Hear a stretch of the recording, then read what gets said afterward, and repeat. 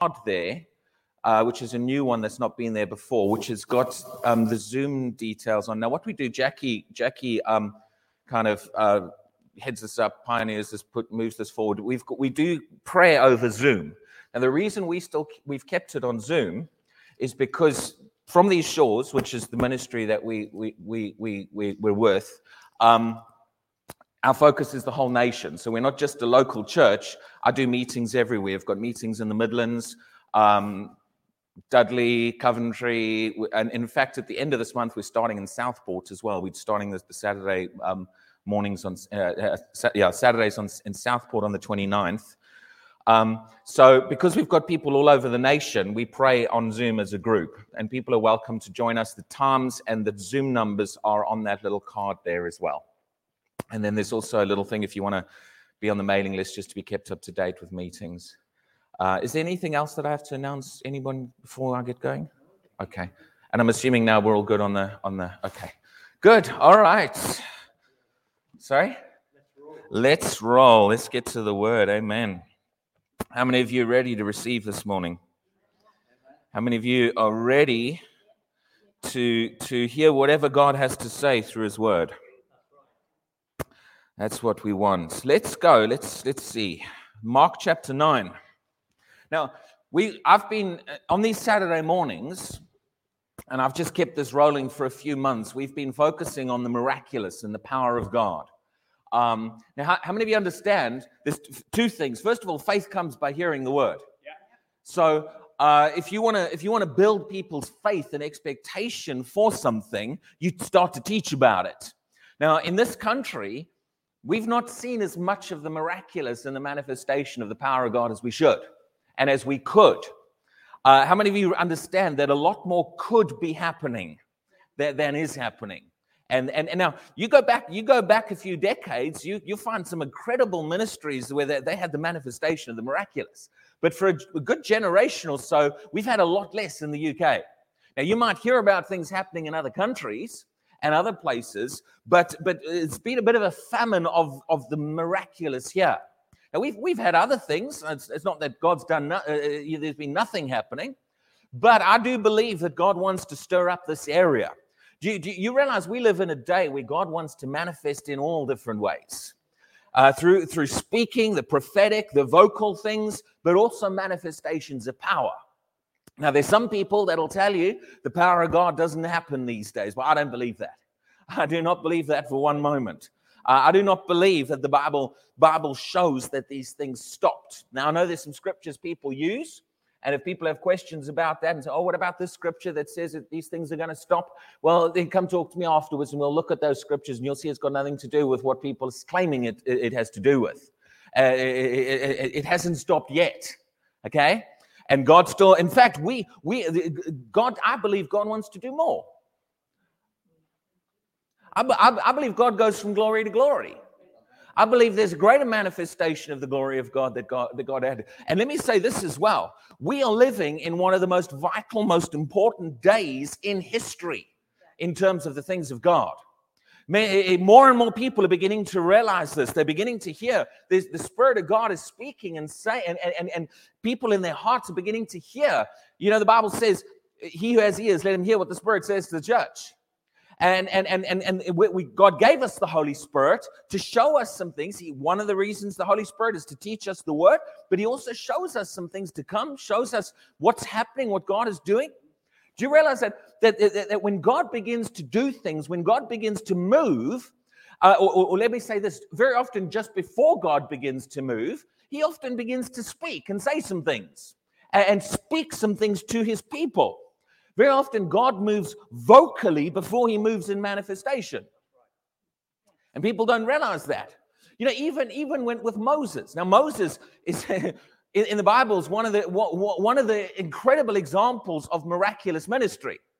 You know, when you think in terms of the ones who really stand out with the miraculous in the Bible, you've got obviously Jesus, but then going into the Old Testament, you've got Elijah, Elisha, and you've got Moses. Those are the ones who probably stand out in terms of the miraculous, yeah?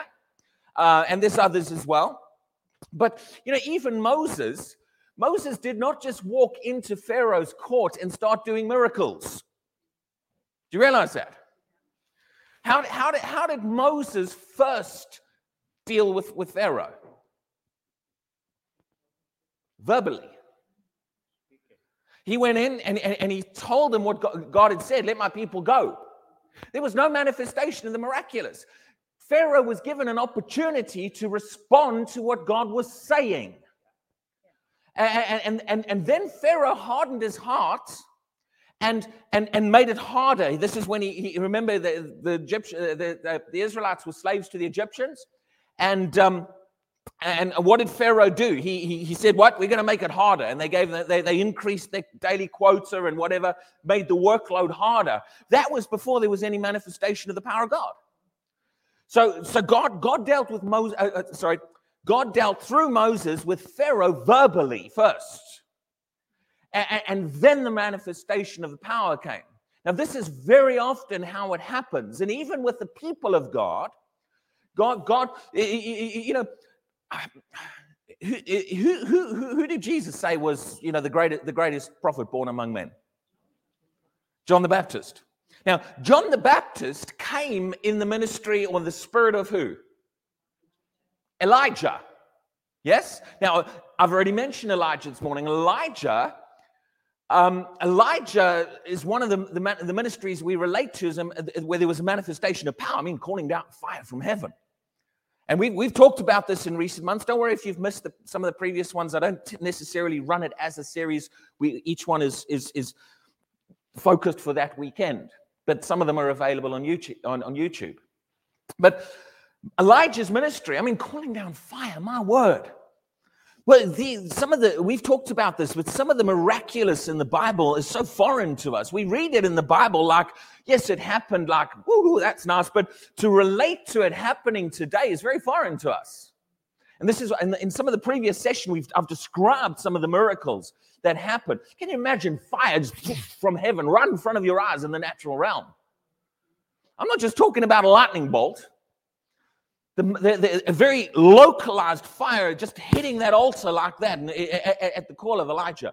This is the kind of realm that people in the Bible walked in.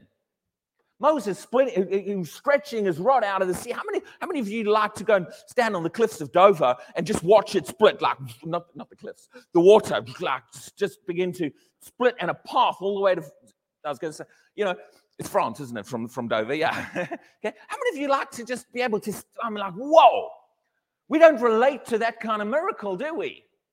It's like we know it's in the Bible, but a lot of times it's not real to us that we serve a God who can and does these things. We've almost distanced and separated from the reality that these things can happen. You know, turning water into wine. I talked about this as well a little bit. That is the chemical substance of water, H2O, changed into something else.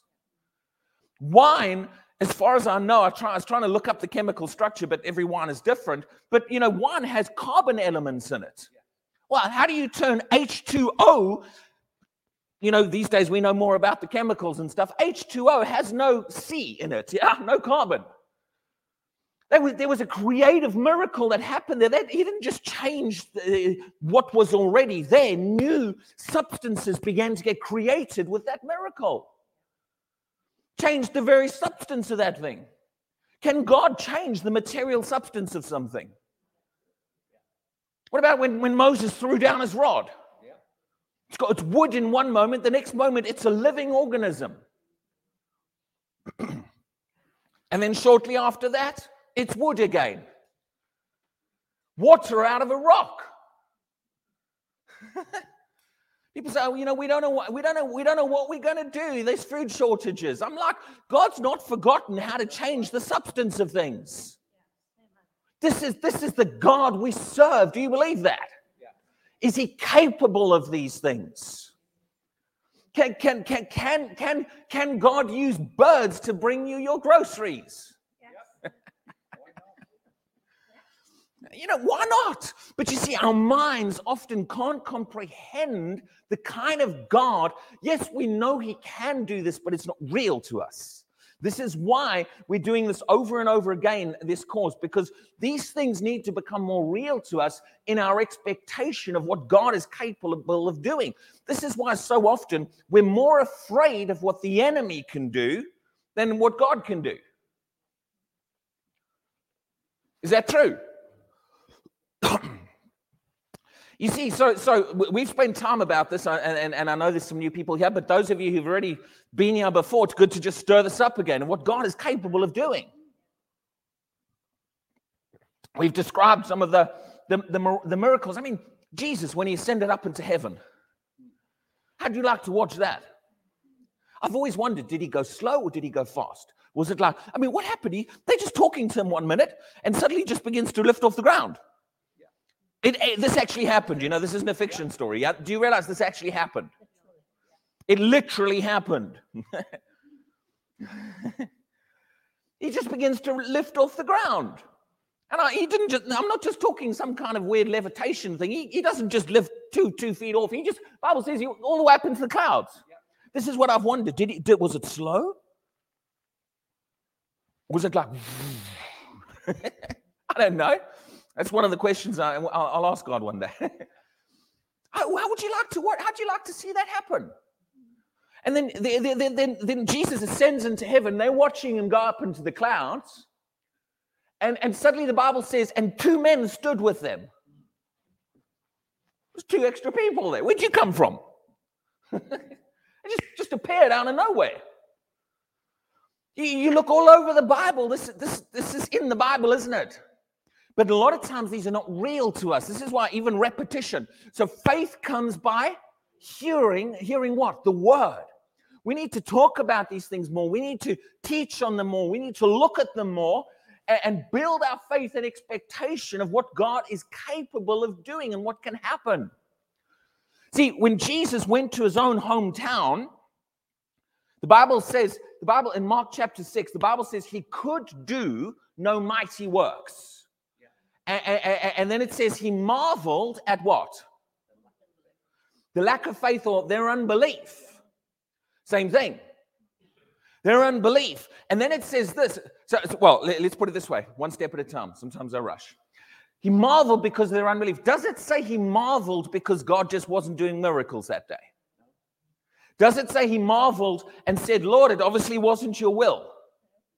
Does Jesus marvel because of the lack of the miraculous and the manifestation of God? Does Jesus marvel at something about God or something about them?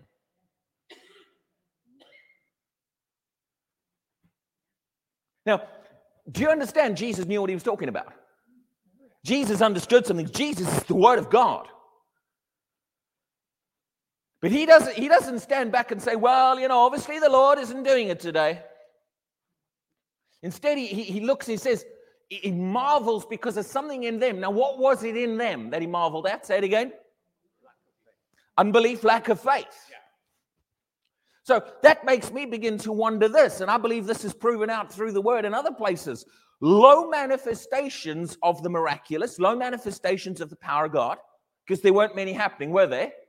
Low manifestations, and then you see low faith levels. Is there a connection? So what does Jesus then do? Sorry? Actually, he did something else before he went somewhere else. When he says he marveled because of their unbelief, then what does the Bible say?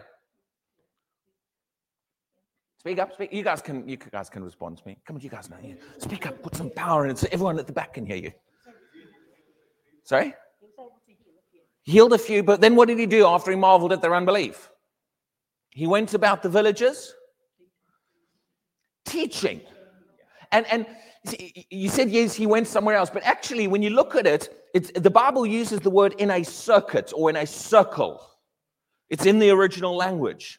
So it's not, he didn't just go to the other side of the country right away. It says he went around the villages in a circuit. And what's a circuit? Round and round and round. Doing what? Teaching. Why? What would Jesus be teaching? The Word of God. So he marvels at their unbelief. So what does he do? He begins to go round and round and round that whole area, saturating it in teaching. Why?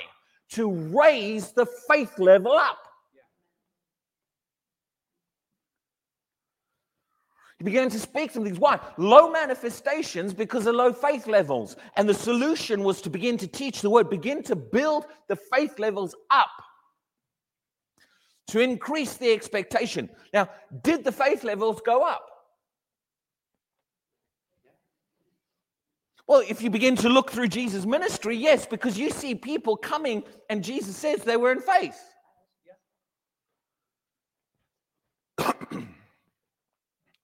So you see, this is why this is neat. If we want greater manifestations, we want more of the manifestation of the Spirit of God. There's various factors. One, we need more of the Spirit of God, and that's one factor. We want to be walking full of the Spirit, having the flow of the Spirit in our lives.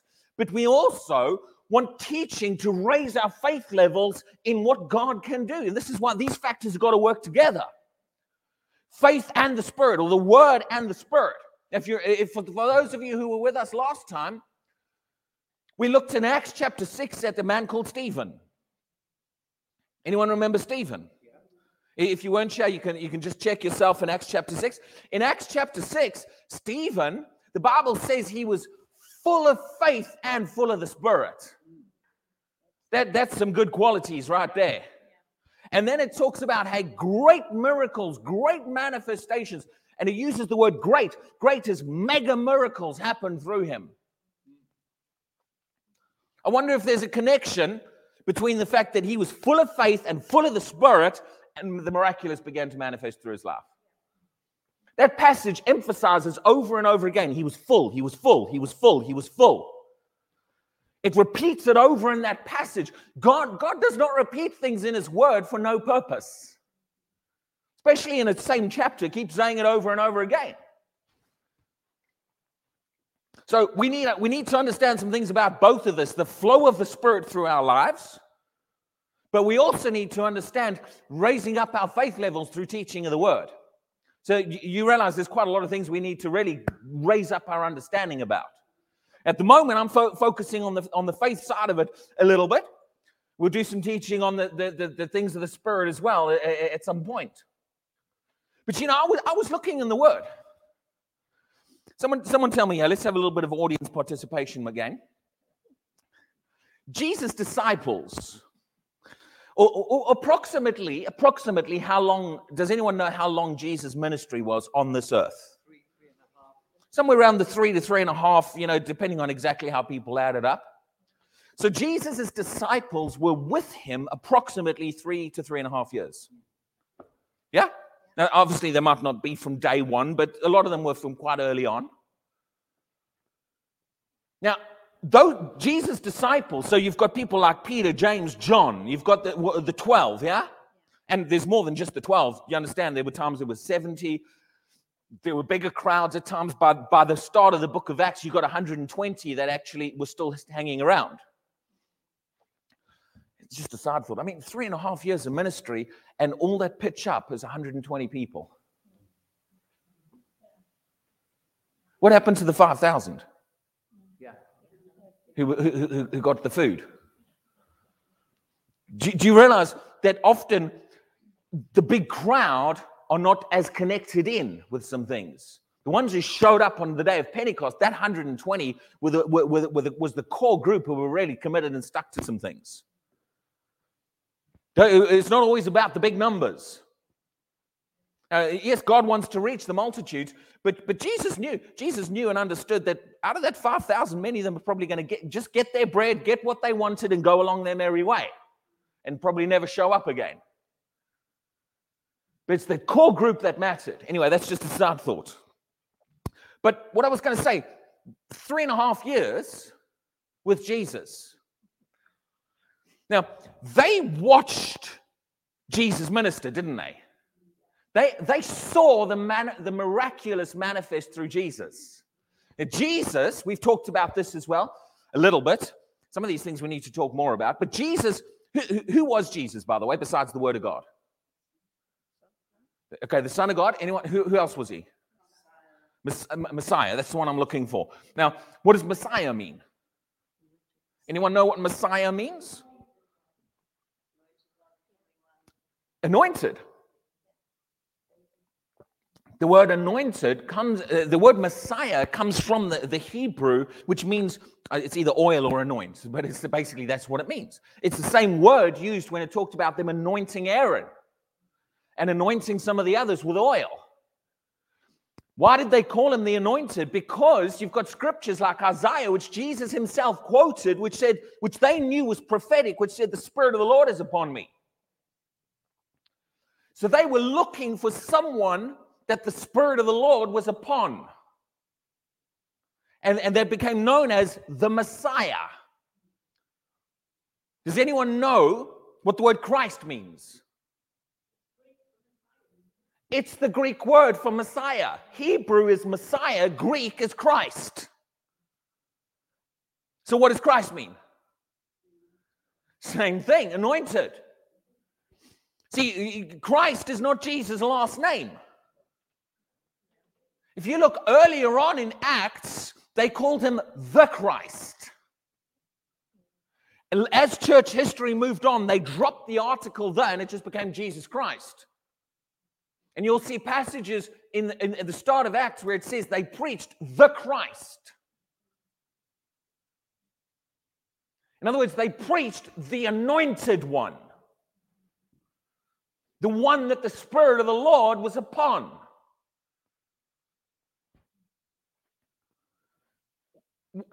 When Peter came to Jesus and Jesus said, "Who am I?" Well, who did men say that I am?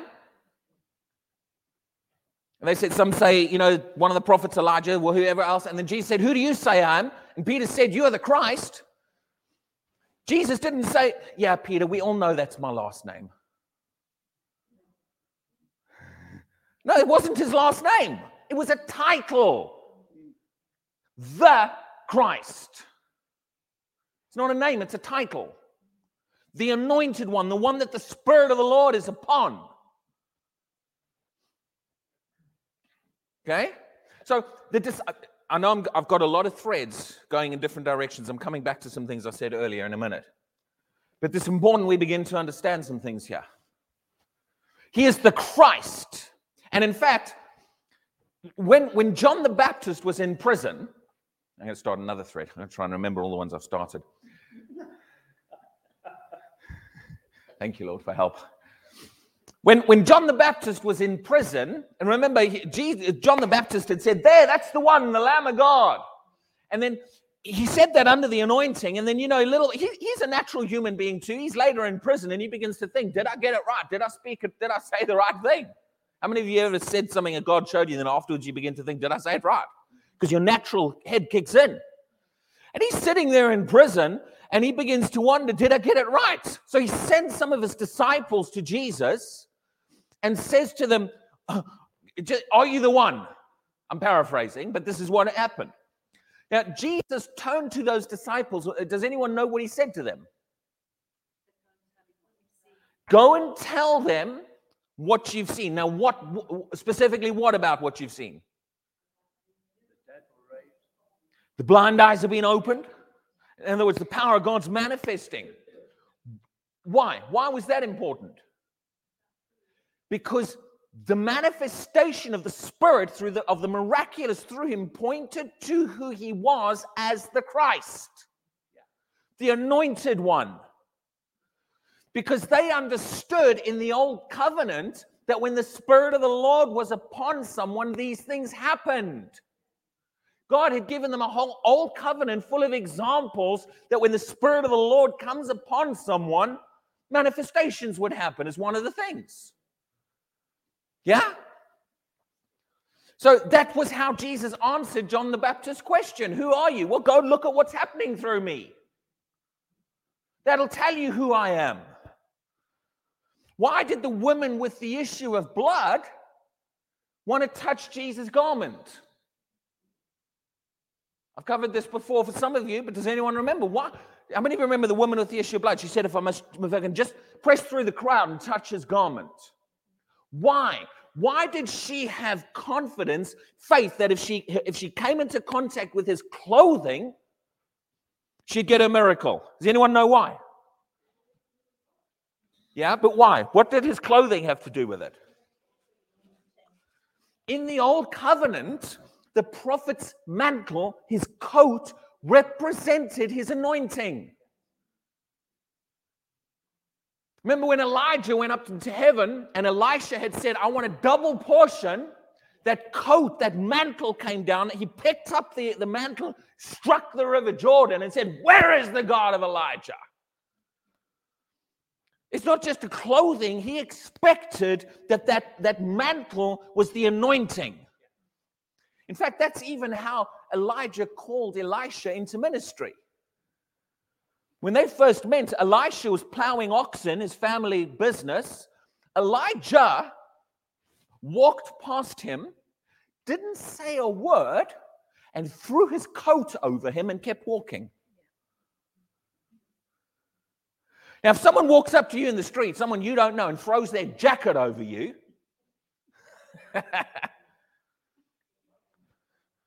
you say, hey, come here. What are you doing throwing things at me? Well, we're good Christians, so we don't respond like that, yeah? But you understand. Do you realize Elijah didn't say a word to him? He just walks past him, throws his jacket over and walks past. And Elisha runs after him, and he knew exactly what Elijah was communicating to him. He said, well, first let me go back and, deal with the oxen, or whatever he said. But he understood, what was Elijah saying? The anointing upon me is coming upon you. My mantle, my anointing is coming upon your life. That's what that communicated, because Elisha understood the clothing represented the anointing. So in the Old Covenant, the clothing represented the anointing. That's why that woman with the issue of blood had confidence. If I come into contact with the anointing upon his life, I'll be healed. That's what Jesus said, your faith made you whole. Her faith in what? Her faith in the fact that he was anointed, or the anointed one. She believed that anointing was upon his life, and when she touched it, it would activate in her life when she came into contact with it. So, let's start filling some of the threads, because I've jumped around a little bit. So Jesus' disciples watched Jesus for 3.5 years. Do you remember I said that point a bit earlier? Peter, James, and John. And they're observing the anointing manifesting through Jesus, the Spirit of the Lord manifesting through Jesus. But during that 3.5 years, what did Jesus train them in a lot? Did Jesus talk to them a lot about the Holy Spirit coming upon their life? Through his ministry. Actually, a lot of his talking about the Holy Spirit was toward the end. John 14, 15, and 16. That's just before he's about to go onto the cross. After 3.5 years, he then starts to talk about the Holy Spirit coming into their lives.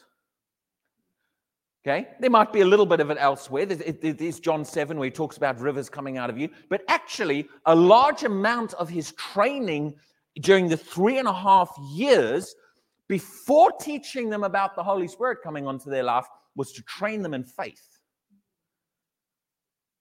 A large amount of it.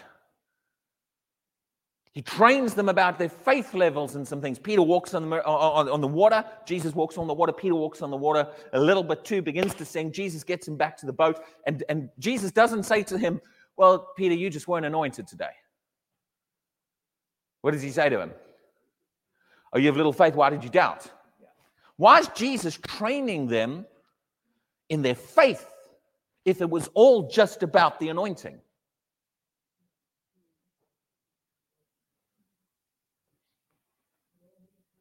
Why did Jesus put 3.5 years training them in their faith levels, training them how to have faith in God?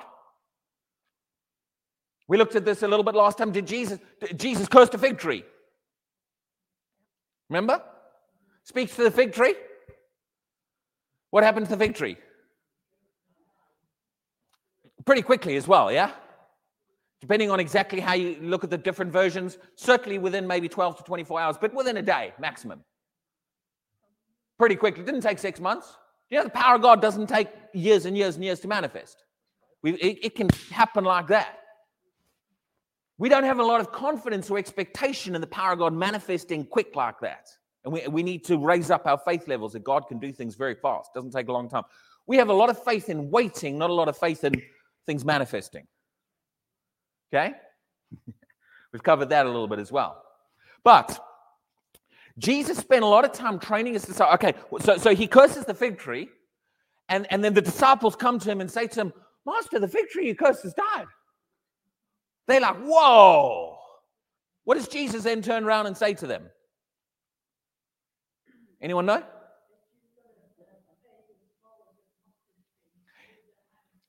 He says, he starts to talk to them about their faith, and he talks to them about you speaking to the mountain. What's he doing to his disciples? He's training them in how the miraculous can begin to manifest through their life. They're observing it in him, and then he's teaching them the principles. But what principles does he often teach them? Faith. And then he begins, and then later on, he says some things about the Holy Spirit, but later on, after he's trained them a lot in their faith levels, he then begins to show them, now the Holy Spirit, the anointing's coming upon you too. You combine those two factors, faith and the Holy Spirit upon someone's life. Jesus said to them, I heard someone say, a minister say this, who's talking about how, you know, when Jesus came to his disciples and said to them, you know, the Holy Spirit is going to come and live on the inside of you. He'll dwell with you in John 14, 15, and 16. I heard some minister say this. Well, the disciples were like, whoa, who's this Holy Spirit? I'm like, no. They knew who the Holy Spirit was. They've been watching the Spirit manifest through the anointed one, the one that the Spirit of the Lord is upon. It wasn't a mystery to them.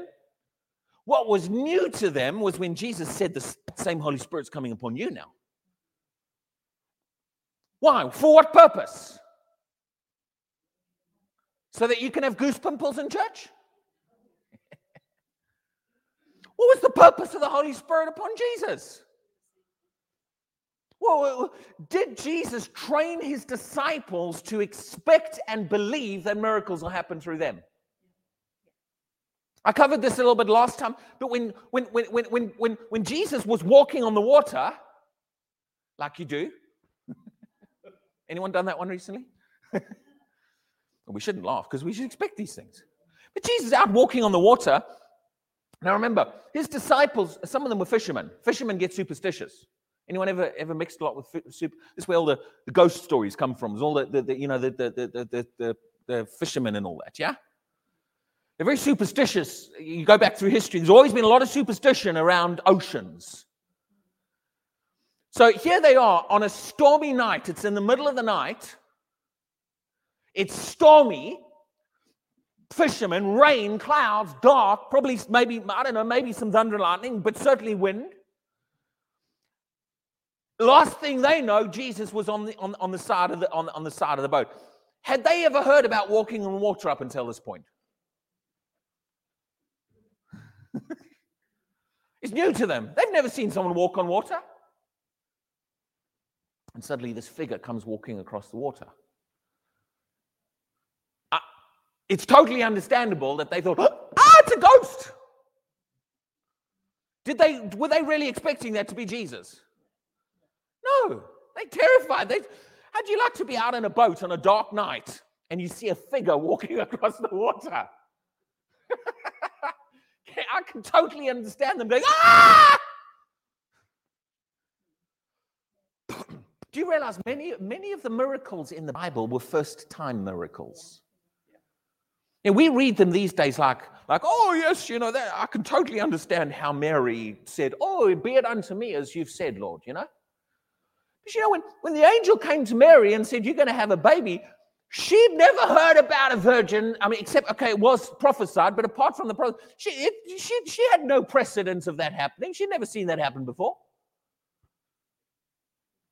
Yeah. Many of the miracles, they were firsts.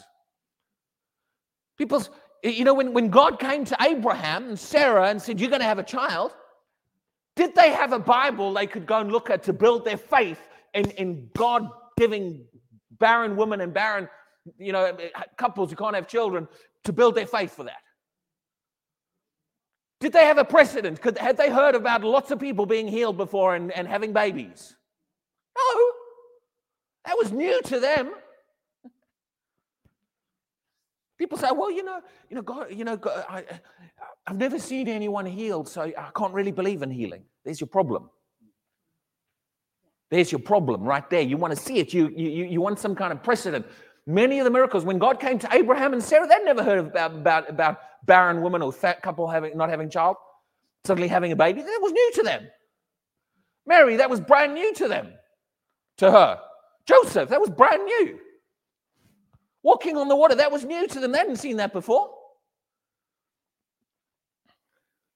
Now, here comes Jesus walking on the water.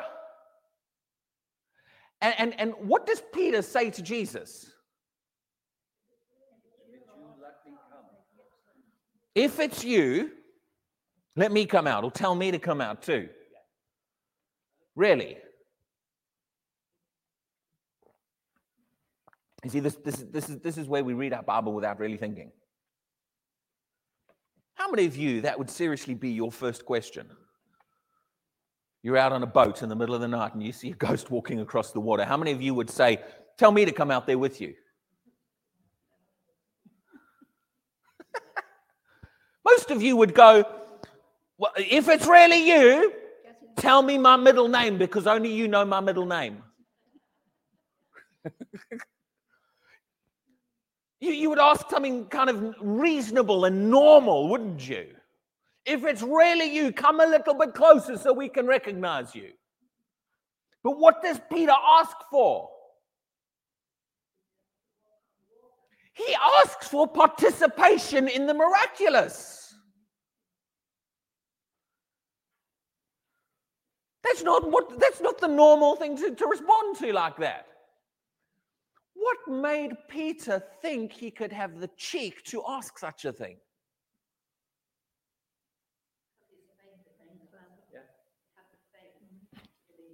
Okay. But what made Peter, these days people, you can't ask God to do that. If the Lord wants to do it, he'll do it.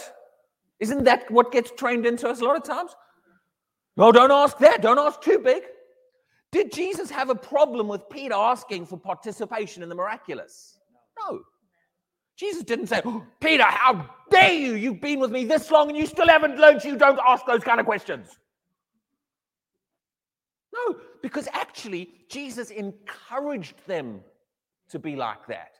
Jesus created an environment around him with his disciples where they expected and believed, one, these things could happen, but two, Jesus also trained them to expect it to happen in their lives.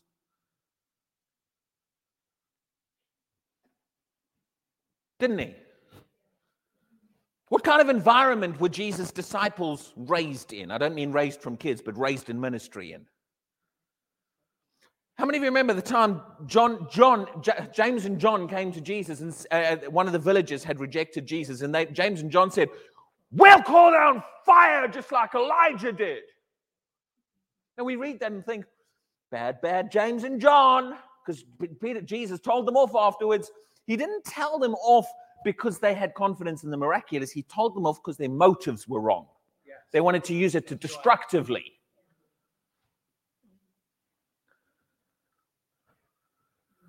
But what made James and John even think they could ask something like that? I mean, that's not your normal request. Well, I was preaching the gospel on the street to someone, and they rejected Jesus, and some guy goes, where are they? I'm going to tell God to call down fire on them. That's not the normal way people respond, is it? What made James and John even think they could operate in that kind of miraculous like Elijah did? You got Peter expecting to participate in the miraculous and walk on water. You got James and John thinking they can call fire down from heaven. Let's at them. Fire, fire, fire. Come on. What's going on with Jesus' disciples here? Jesus created an environment where he raised his disciples up and trained them to expect these things. And not just through him, through them. When Jesus cursed the fig tree, he goes to his disciples and said, I cursed a fig tree, you'll curse a blade of grass. Is that what he said? I cursed a fig tree. On a good day, you might curse a rose bush. What did Jesus say to his disciples?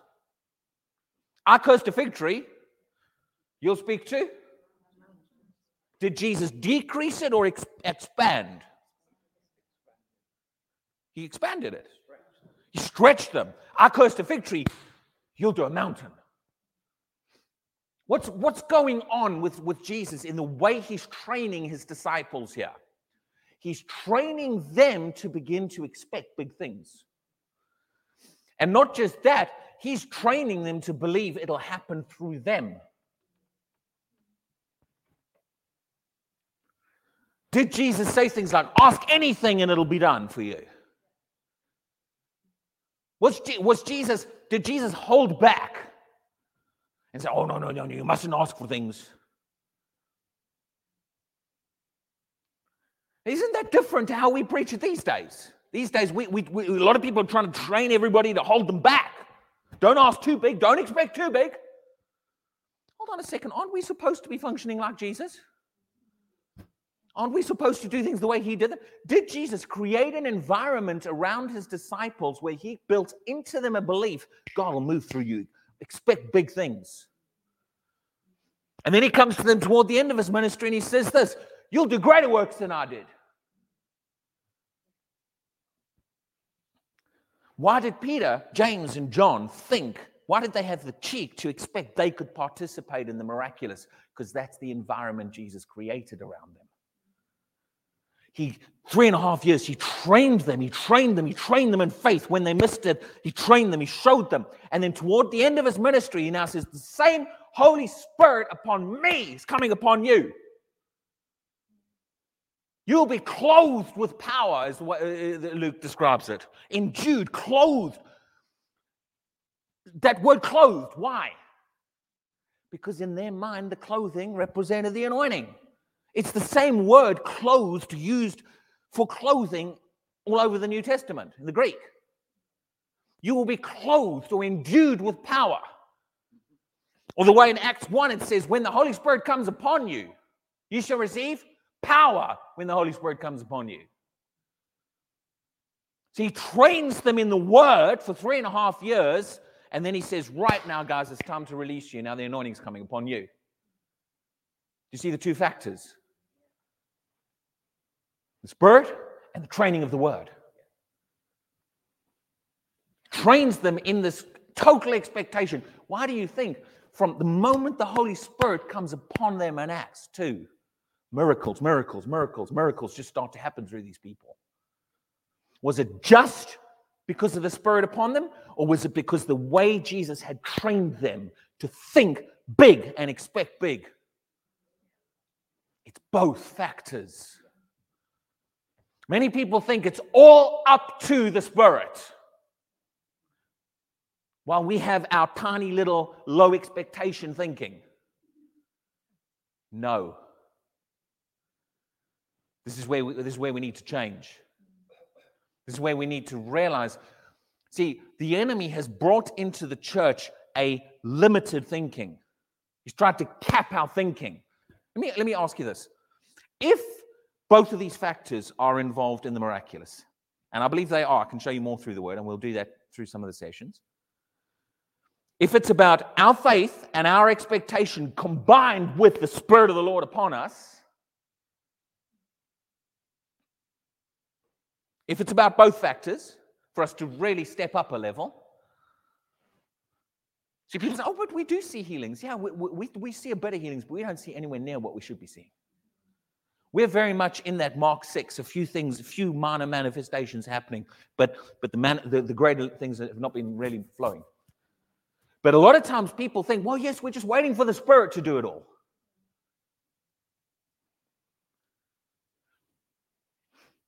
No. Well, yes, the Spirit is involved in doing it, don't get me wrong. But God is wanting to raise our faith and our expectation levels and get us trained in the Word to get our thinking like the disciples were thinking, having that expectation, having that confidence. And then combine that with the Holy Spirit on our lives. But we are very much in the mentality, and this has been trained into us, and it's not really a scriptural mentality, that it's all up to this bird and I don't play a part. No. There's thinking changes in our expectation that have got to happen.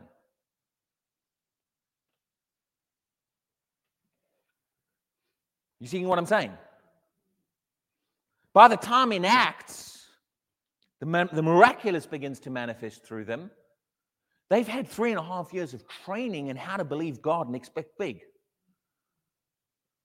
And then the anointing comes upon them, combine those two factors, and things just begin to happen and flow through these people. Somewhere along the line, the enemy brought back in this idea into the church. Now, it's nothing to do with me. I don't play a part. I can think small, expect small, believe small. In fact, I can run around talking unbelief, talking doubt, talking fear, expecting the giant to kill us all. And yet somehow the Spirit must just do it all in my life. And if it's not happening, it's because the Spirit's not doing it. While my expectation is low, my fear levels are high. But I'm not going to change. I'm going to blame it on God why the miraculous is not happening.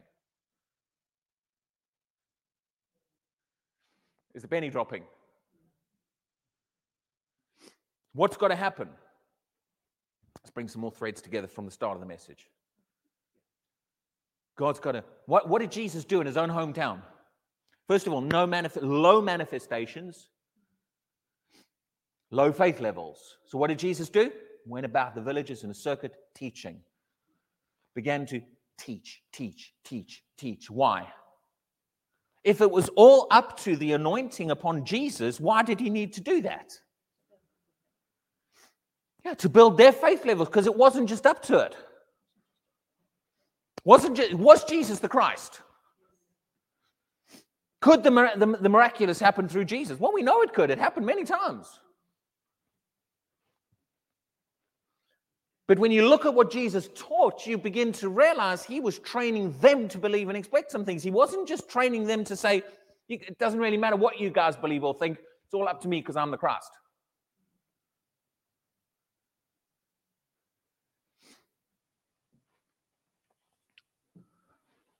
So, we're living in a day when God is wanting to move and manifest more on this planet.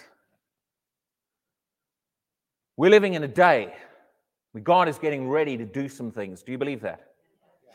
Now, I want to tell you something. We've seen some things, but you ain't seen nothing yet.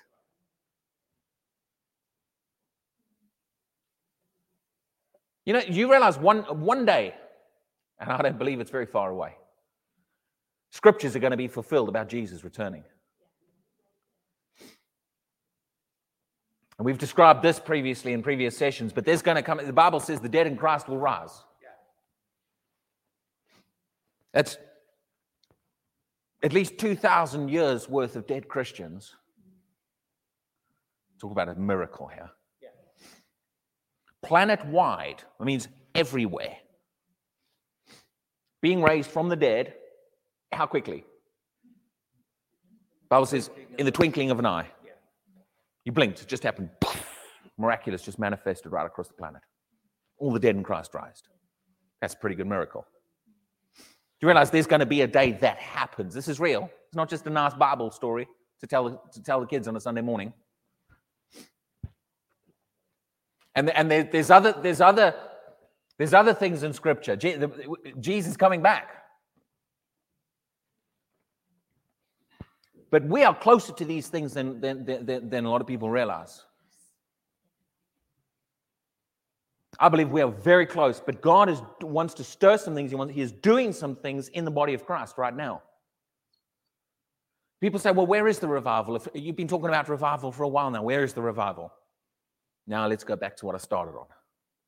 How does God often start?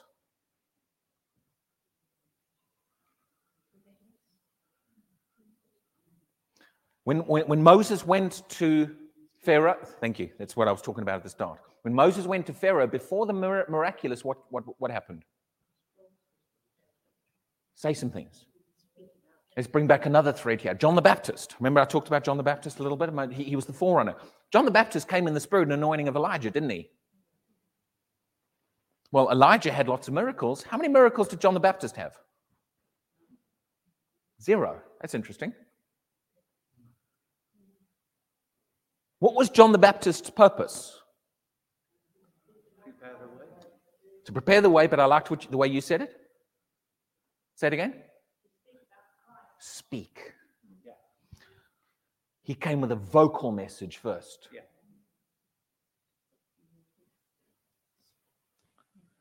Very often, before God moves in some areas, he says some things. He speaks. When God speaks, we could call that the word of God, couldn't we? What's the word of God supposed to do? What is it supposed to do to us? Change us? Yes, we want to obey it, but it builds faith. The word of God imparts faith. People say, well, you've been teaching on the miracles. When the miracle's going to happen? Well, when you start responding to what I'm teaching. Because the word, and I don't say that, well, anyway, forget about it. Okay? How does God operate? He begins to speak. He begins to say some things. His spirit begins to speak out some things that are going to happen. Now, what is he looking for? What is he trying to do? In the old covenant, when God began to speak to the nation, what did they often do, Israel, when the prophets would rise up and begin to speak some things? Did the people love what the prophets were saying all the time? Some of them repented, but a lot of the times they rejected what was being said, didn't they? They pushed it away. Was that a good thing or a bad thing? Does it matter how we respond? When God begins to speak some things and say some things, and his spirit on the inside of us is saying some things, and he's speaking some things around the planet, and he's saying some things, and he's beginning to raise up a voice and beginning to emphasize some things. Why? What's the purpose? Is it so that we can go, that's nice. Well, when it happens, we'll get excited about it. But until then, we're going to get on with our merry way. No, that's not why God says some things. When God begins to speak, when he begins to say some things, when he begins to show some things in his word, what's he looking for? A response in us to his word, to what he's saying. A response of humility, but with meekness we receive the word. A response of obedience to what he's saying. And a response of faith. Yes, Lord, I believe. I choose to believe that. I choose to believe that what you're saying is time. And you begin. Now, should our response be shown in actions? Yes.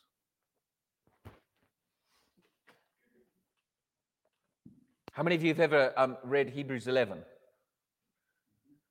Where it talks, it's what we call the faith chapter, where it talks about by faith Abraham, by faith Noah. Anyone ever heard anything out of that chapter? When you look at that chapter, does it say by faith Abraham sat in a cave passively believing God? He sat in a cave saying, yes, I believe the Lord. That chapter, what is key to that chapter? Well, if you look at it, it's the verbs. What are verbs? We often say that verbs are the doing words. I know it's a generalization, but it's still a good generalization. Verbs are doing words. By faith, Abraham. When God spoke to him and said, come out. Well, how did God's work in Abraham's life start? Did God show up in Abraham's life and the miracle happened in Sarah? Started with God speaking to Abraham. Genesis 12, come out and I will bless you. And God spoke to Abraham. And then Abraham sat in his father's house saying, when the Lord does it, I'll get out of my father's house.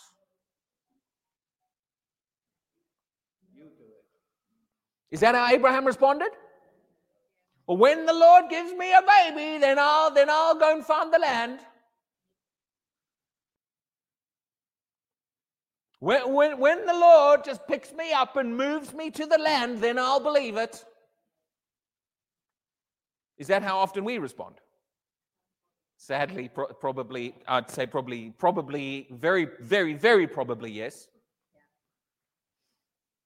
What did Abraham do? He began to respond to what God was saying. Before he saw a miracle or after he saw a miracle? Before. He didn't sit there and say, well, I've never heard anybody having a child. What do you mean I'm going to have descendants, God? A land? Well, when I see this land, I'll believe you, Lord. No? What did he do? Hebrews 11 tells us, by faith Abraham obeyed. Obeyed what? What God was saying. And as he began to respond to what God was saying, God began to move in his life. So how did the work of God start in Abraham's life? With what God said. Many other times in the Bible, we could look at those kind of examples. We mentioned Jesus' disciples. I'll close here in a minute. We'll have our first break. But we mentioned Jesus' disciples. We know they were with Jesus those 3.5 years. But how did the work of God start in their lives? Where did it start? When Jesus called them. And what happened then? They sat in their boats, the ones who were fishing anyway, and they said, well, we're just going to keep fishing until you show up, Lord. They responded. So everything that happened after that in their life, all of the miraculous, all of the moving of God, started with them responding to what Jesus said. What if they hadn't responded? What if they just sat in the boat and said, well, when we see the miracles, we'll believe the Christ is with us. Before they even believed he was the Christ, before they saw the miraculous through his life, they responded to what he said and began to follow after that. The whole of Hebrews 11, this is what I was saying a moment ago, and then I'll close. By faith, Abraham obeyed. That's a doing word. So what is it about his faith that's being highlighted? Was it the fact that he sat in a cave believing passively? It was the actions that went with his faith that are being emphasized. He did something. There was a response from him to what God had said. By faith, Noah sat at home saying, when it rains, I'll believe in floods.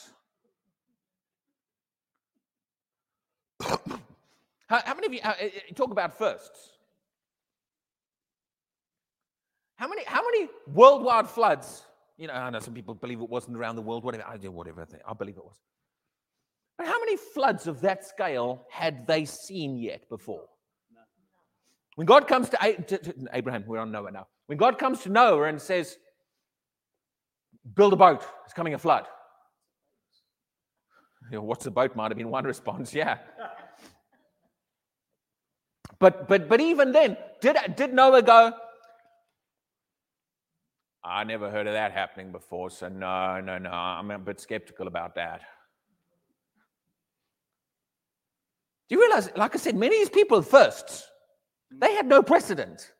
Do you see why their faith is highlighted so much in the Bible? And we pointed to them because they didn't have months and years of teaching like we've had. They didn't have a Bible to go and build their faith with. And half of them had never seen these kind of things before. And yet when God's word came to them, there was a response. How quickly did many of them respond? In Genesis 12, Abraham, God said, get out from among, verse 1, 2, and 3, come out from among your father's house. I'm paraphrasing it. I'll bless you, all the different stuff. Verse 4, Abraham went. Immediately responded to the word of the Lord. You see this over and over again with the type of people God flows through in the Bible. Elijah. God, he says there's not going to be any rain until I say so. And then the very next verse it says, and the Lord said to him, go to the brook Cherith. I'll feed you there or whatever. What does Elijah do? He goes. How quickly does he respond to what the Spirit of the Lord says to him? Quick to respond to what God is saying. And then the brook dries up. Ravens bring him food, but then the brook dries up. The miracle didn't stop, by the way. Elijah the Bible says he was by the brook Cherith, and ravens brought him food. Now, ravens was the miraculous, not the water. The brook was just God knew where there was still water in the middle of a famine. So he led him to a brook. The Bible doesn't say God kept the brook flowing. The ravens was the miracle. The Bible doesn't say the ravens stopped. It said the brook stopped flowing. People think, oh, God stopped the miracle. No, he doesn't say anything about that. But then what happens when the water stops? Now, God could have kept the water flowing. Wouldn't have been hard. God could have turned the sand into water. But what does God then do with Elijah? He says something to him. Go to Zarephath. I've spoken to a widow woman. Go to Zarephath. I've spoken to, I'm paraphrasing again. What does Elijah do? Does he sit by the brook saying, oh, God, the miracle stopped. Oh, God, the water. No. What does he do? He responds to the word of the Lord. How quickly? Very next verse. He packs up, goes to Zarephath. And then the miraculous begins to... That widow woman, how did the miraculous happen in her life? How did it start in her life? Did Elijah show up and do a miracle? No, Elijah showed up and gave her the word of the Lord. And as she responded to what the word of God was saying, the miraculous released in her life. Do you see the pattern? So how does it often start? With what the word of God is saying and what God is speaking and our response to it in a response of faith. I'll close off now. I don't want to go through the whole of Hebrews 11. We'll be here another hour. We're going to be here another hour anyway, but we're going to have a break first. I preached for 2 hours a couple of weeks ago. Never preached for 2 hours in my life. For 2 hours solid I preached. Jeez, yeah, I never